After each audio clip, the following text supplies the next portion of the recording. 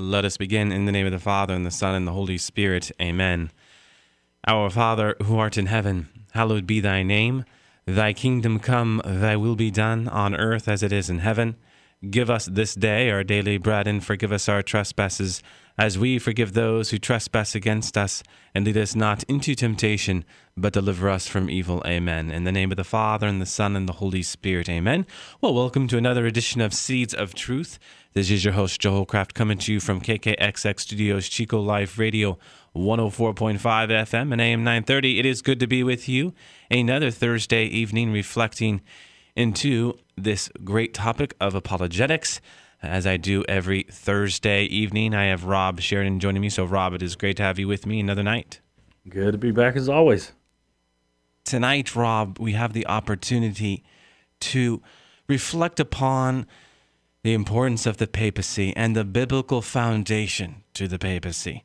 We are working through Dr. Scott Hahn's Reasons to Believe, and he has arrived at this subject matter. And as he puts it, very, very important subject matter. One of those topics that has been the point of many, many conversations. So tonight will be a bit of a refresh button to a program I did on March 11th with John O'Hare, where we were reflecting upon Peter. And we spent about 15 minutes talking about Matthew 16, verses 13 to 21 and its backdrop. But we're going to talk about that tonight. But what we must first do, Rob, is talk about the first verse in the Gospel of Matthew. A verse that is very interesting when you start thinking about it critically. Why? Well, what is the first verse? Jesus Christ, the son of Abraham, the son of David. You know, when you think about the word gospel, you think about good news, transforming message. Well, it's a saving message. While to some it might be odd that the first verse is not, repent and believe the good news, the Son of God has come to save you.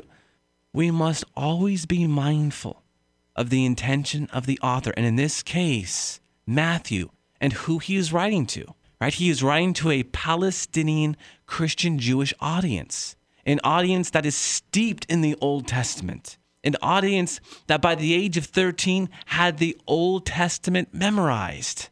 That's a phenomenal truth to me. And so you have these very rich Old Testament passages that speak of the coming of the Messiah.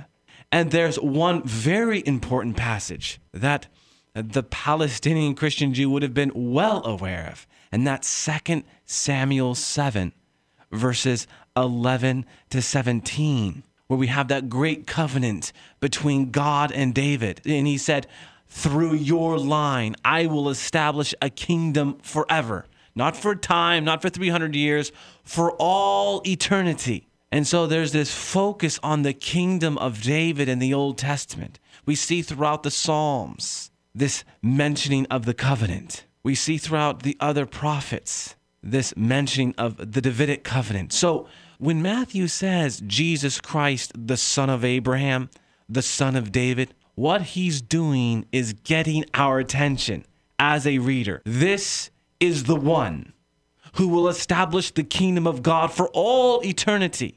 And that kingdom will run like a Davidic kingdom. In fact, this is one of the great themes to the Gospel of Matthew, the kingdom of God, which is the kingdom of David. Our Lord receives the title Son of David 9 times. Not the Prince of Peace, the King of Kings, but the Son of David 9 times. Matthew is strategically employing this gospel so that we might be entrenched with this reality that Jesus Christ comes from the line of David, and he is here to fulfill that great covenant in 2 Samuel 7, verses 11 to 17. So this is all very important, Rob, as we begin to project out to what is going to happen. What is the other theme? Well, Peter himself. Peter's all throughout this gospel. We see a primacy to Peter in this gospel more than any other gospel. And it is clear what Matthew wants us to see, that essentially there is a convergence of the two. the kingdom of David, the kingdom of God, and the figure of Peter. We get to Matthew 16, and he starts in with this discourse, and this will kind of break open the kingdom for us as we kind of start to understand what happens when a king leaves the kingdom. Mm-hmm. He puts someone else in charge. Mm-hmm. So from Matthew 16:13. Now when Jesus came into the district of Caesarea Philippi, he asked his disciples, "Who do men say that the Son of Man is?" And they said, "Some say John the Baptist, some say Elijah, and other Jeremiah's or one of the prophets." He said to them, "But who do you say that I am?" Simon Peter replied, "You are the Christ, the Son of the living God."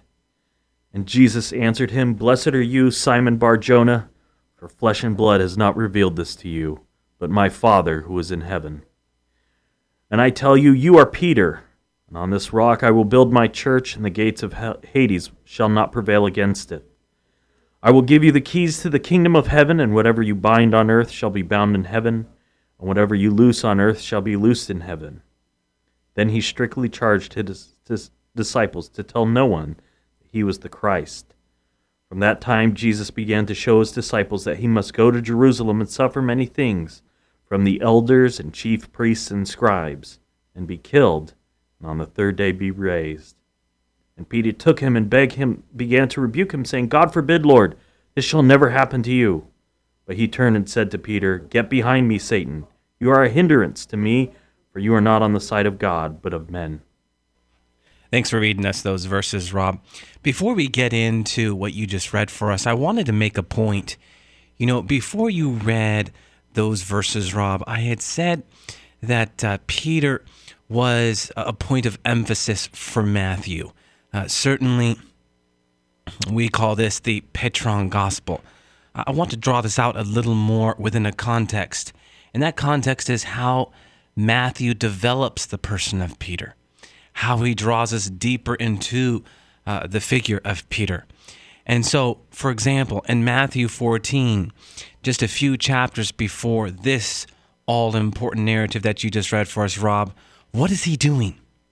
What is he doing? We often say, well, only Jesus has walked on water, right? Now, that's actually not true. There was a moment in time, there was a moment in history where another man walked on water. And who was that man? St. Peter. Yes, he fell. Yes, we look at that event and we think, well, there was a man of little faith. But think of it.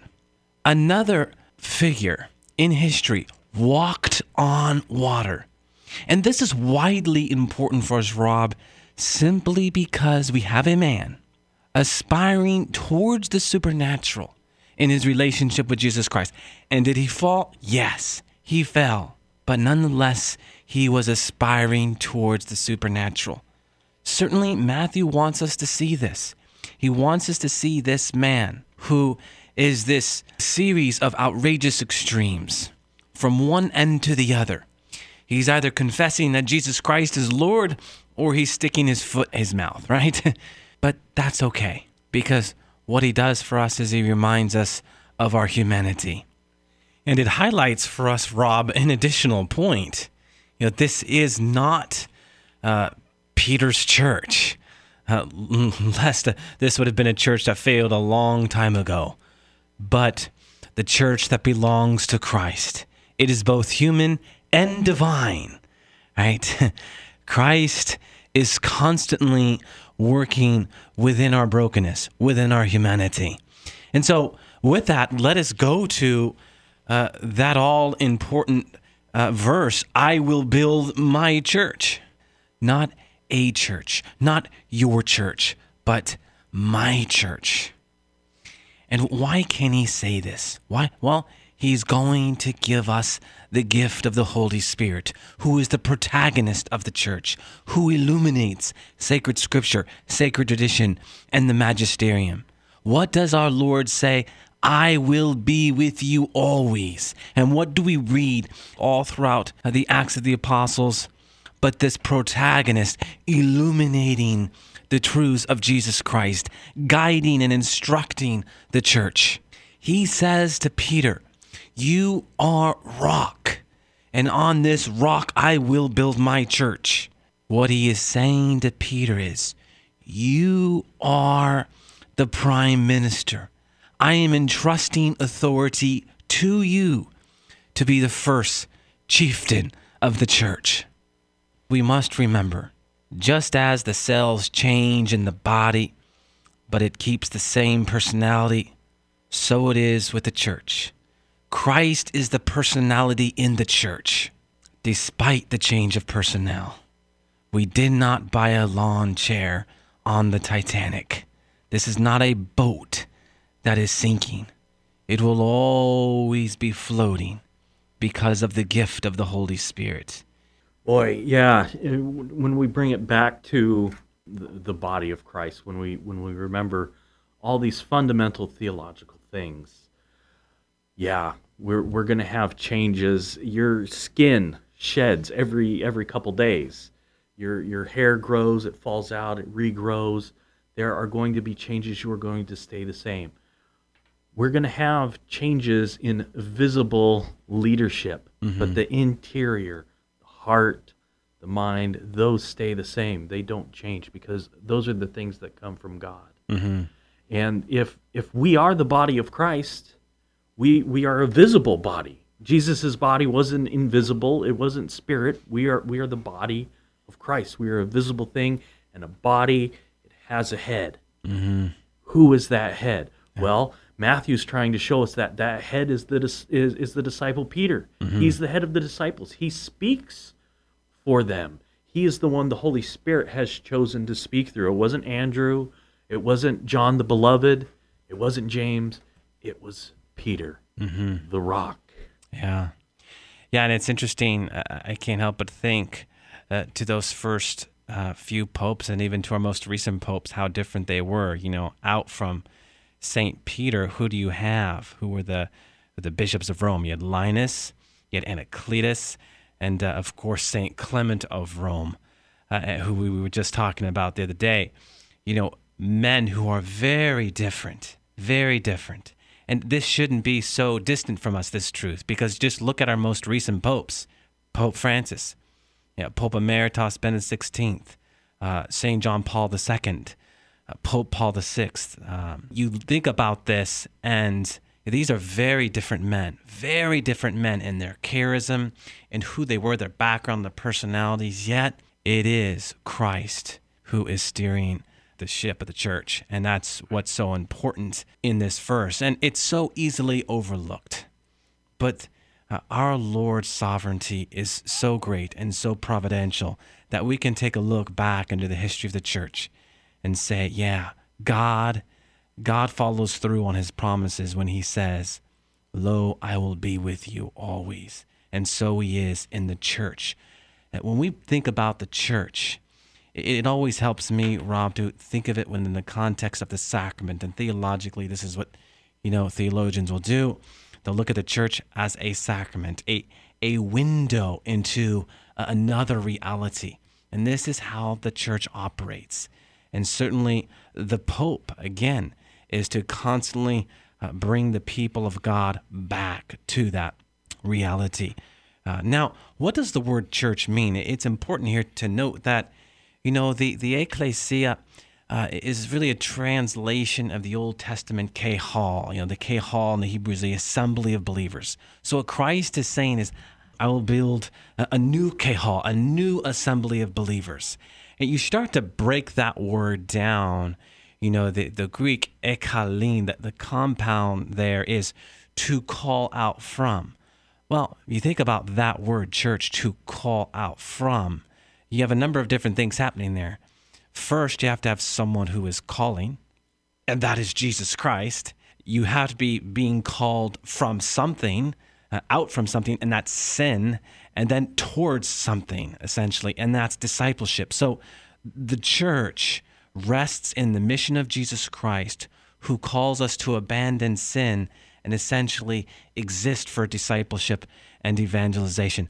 A very important point when you start thinking about church critically, because it really, I think, Rob, illuminates the deeper truths regarding the role of the church in the world and what he has commissioned the church to do. Even the word commission, cum missio, to be sent with what? Something? No, someone, Jesus Christ. How about this language, Rob, of Bar Jonah, a name that simply translates as what? Son of Jonah. Yeah, a new Jonah, literally. What was the role of Jonah? He restored the hopes of the lost people. He played this kind of a chieftain role, restoring those who had lost their way. How about the name Simon receives? But Peter, in the Aramaic, it means sizable rock or sizable stone. And it's a word that actually has us going back to the Old Testament, where the temples of the Old Testament were built on this sizable rock or great stone. If you're to go to 1 Kings 5:17, Ezra 3:10, you have these words being used that speak to these sizable stones, these cornerstones. And certainly this is what Peter is for the church. Well, Peter was my confirmation saint. I love Saint Peter, and it's because he is this rock, this stone, and he's got a mission. Jesus has given him a mission with this new name, Kepha. Mm-hmm. I love hearing that name. You watch The Passion in the Aramaic, and you hear his name, Kepha. Yeah. But he's given this mission to be the rock, and I love how it plays out because we see him succeed in the mission, and we see him fail in the mission. We see he's human, just like us. But gosh, when it comes to that pertinent question, who do you say that I am? He doesn't fail. He's right on the money. We can trust in that. You can trust in the rock. Remember the commercials, get a piece of the rock, Prudential, they had the big rock. It's something stable. It's something sturdy. And gosh, isn't that what Peter becomes as we follow him on his journey? And isn't there something, too, to the actual location, right, from which our Lord would have entrusted Peter with the keys to the church? Many hold that in this region of Caesarea Philippi, there are many sizable rocks. Well, there's one very large rock, and it would have been of God in the way in which he has fun with history for our Lord to be right in front of that very sizable rock, telling this man, Simon, that he is now sizable rock. I mean, this is what his name means. So quite interesting. If you go into the Greek with some of these verses, Rob, it's really striking with the binding and loosening. There's a very rare Greek construction. It's a Greek that is a future periphrastic tense. Well, what is that? Periphrastic tense. It employs an understanding of a completed heavenly action while denoting a present, future, continual action coming to earth, to heaven, as a result of earthly mediation.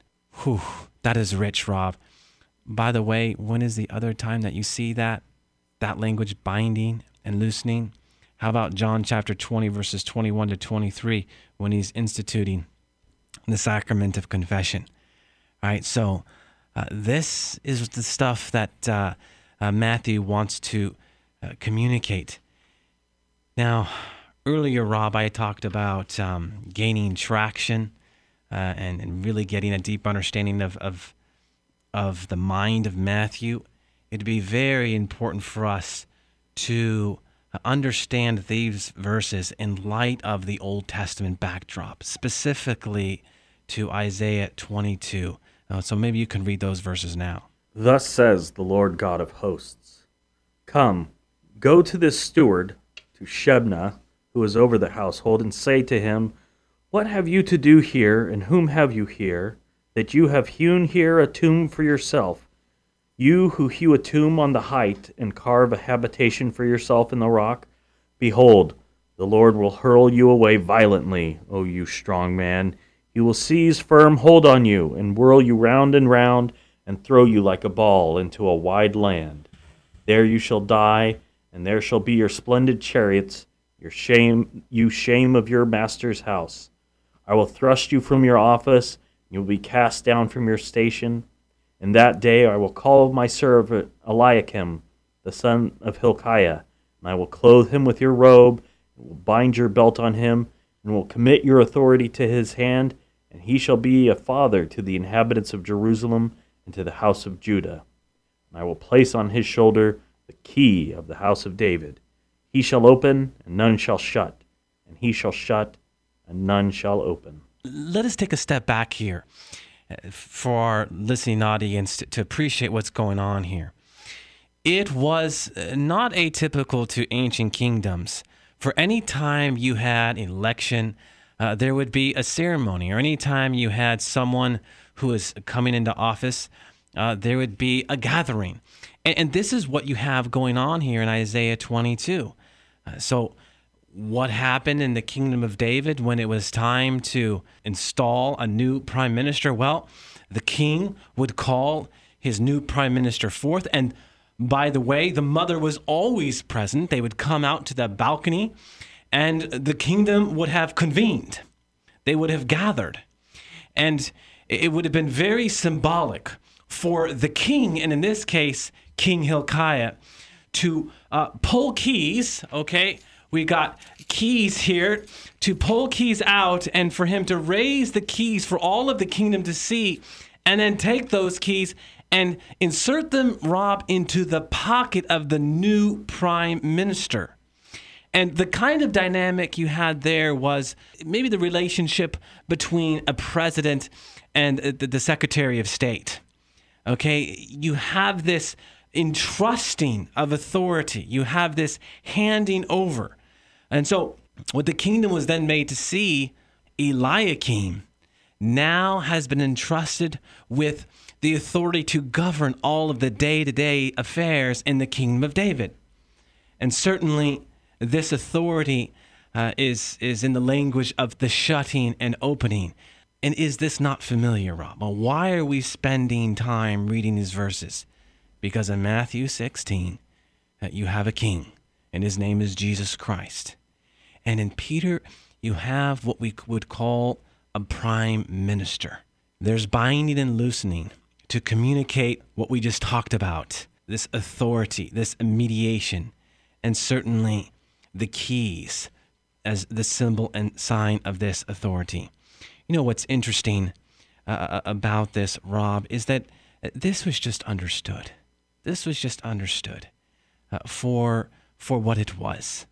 And you can well imagine in the mind of Matthew, he's wanting to drive this home. So he's using very specific language to grab hold of the audience, to get their attention. And so that they might come to understand that Jesus Christ came to ransom us from our sin, certainly, but he also came to establish a kingdom. And as we read from Isaiah 22, and as we can begin to appreciate what's going on in Matthew 16, every kingdom needs a father. What was the phrase? You will be a father to the inhabitants of Jerusalem. Where there's a new father, Robin, there's a new Jerusalem. So just as King Hilkiah in the kingdom of David hands the keys to Eliakim to govern God's kingdom, so does Christ the King in the kingdom of God hand the keys to Peter to govern his kingdom here on earth in the Catholic Church. Let us remember that the Davidic kingdom operates as a royal cabinet with the king giving the authority to the prime minister to handle the day-to-day affairs and admit people into the royal presence. Very important. Oh, by the way, Rob, Matthew, Jesus Christ, the son of Abraham, the son of David, don't think there's not a connection to be made between Abraham and Peter. Genesis 14:19, Abraham is blessed by God. And in the Gospel of Matthew, clearly he's blessed by God. Hebrews chapter 11, verse 8 speaks to how they both respond with heroic faith. Genesis 12, verses 1-3, Abraham receives this rare divine mission. Genesis 17:5, we have a name change, Abram to Abraham. Isaiah 51:2, take note, Abraham is called what? Rock. And in Genesis 22, verse 17, Abraham is assured victory where? But at the gate. They would have known this, Rob. They would have seen this for what it is, that Peter indeed is to be the new father to the inhabitants of Jerusalem. I'm reminded of that bit in Return of the King, where we have the steward of Gondor who's been placed in charge of this kingdom while the true king is away. Yeah. He's been given all the power and all the authority of the king, and his job is to await the return of the king, Aragorn. Now, this particular one went a little crazy and jumped off a cliff on fire, one of the more spectacular things, but he didn't have the guarantee of the Holy Spirit. That's right, Rob, and it is fitting that we kind of wrap up with a look at that. I mean, it was the Holy Spirit who inspired Peter to oversee the replacement of Judas Iscariot with another long-time disciple, Matthias. It was the Holy Spirit who came down upon the apostles at Pentecost that inspired Peter to deliver that great inaugural sermon of church history to the throngs in Jerusalem in there chapter 2, verses 14 to 36. It was the Holy Spirit who inspired Peter to perform the first recorded healing in church history in Acts 3, verses 1 to 10. It was the Holy Spirit who inspired Peter time after time, Rob, when it came to exercising his office of chieftain of the apostles and the apostolic church. Amen, Rob. Amen to the gift of the Holy Spirit. You know, Rob, I was hoping to have the opportunity to look at some of the typical questions that come our way as they relate to some of the perceptions in regards to the papacy. We will not have time to do that at this point, but we will reserve a week, a whole night to respond to those questions and really other questions that I've received personally. We'll just roll out a series of very specific questions that have come up in my conversations. And we will do this specific to the questions themselves. I think we've answered a great number of questions organically just in our general presentations of apologetics. But yes, we will set aside a night to do that. Let us close in prayer in the name of the Father, and the Son, and the Holy Spirit. Amen. All glory be to the Father, and to the Son, and to the Holy Spirit, as it was in the beginning, is now, and ever shall be, world without end. Amen. And God bless you.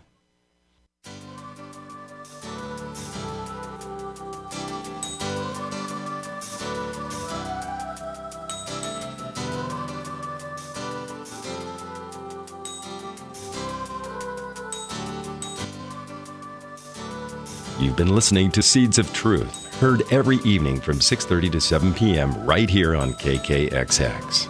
If you have questions or feedback, you may email Joe at jholljmj@yahoo.com. For a copy of today's program, visit joeholcraft.org or call KKXX during regular business hours at 894-7325. Thanks for listening to the Seeds of Truth on KKXX.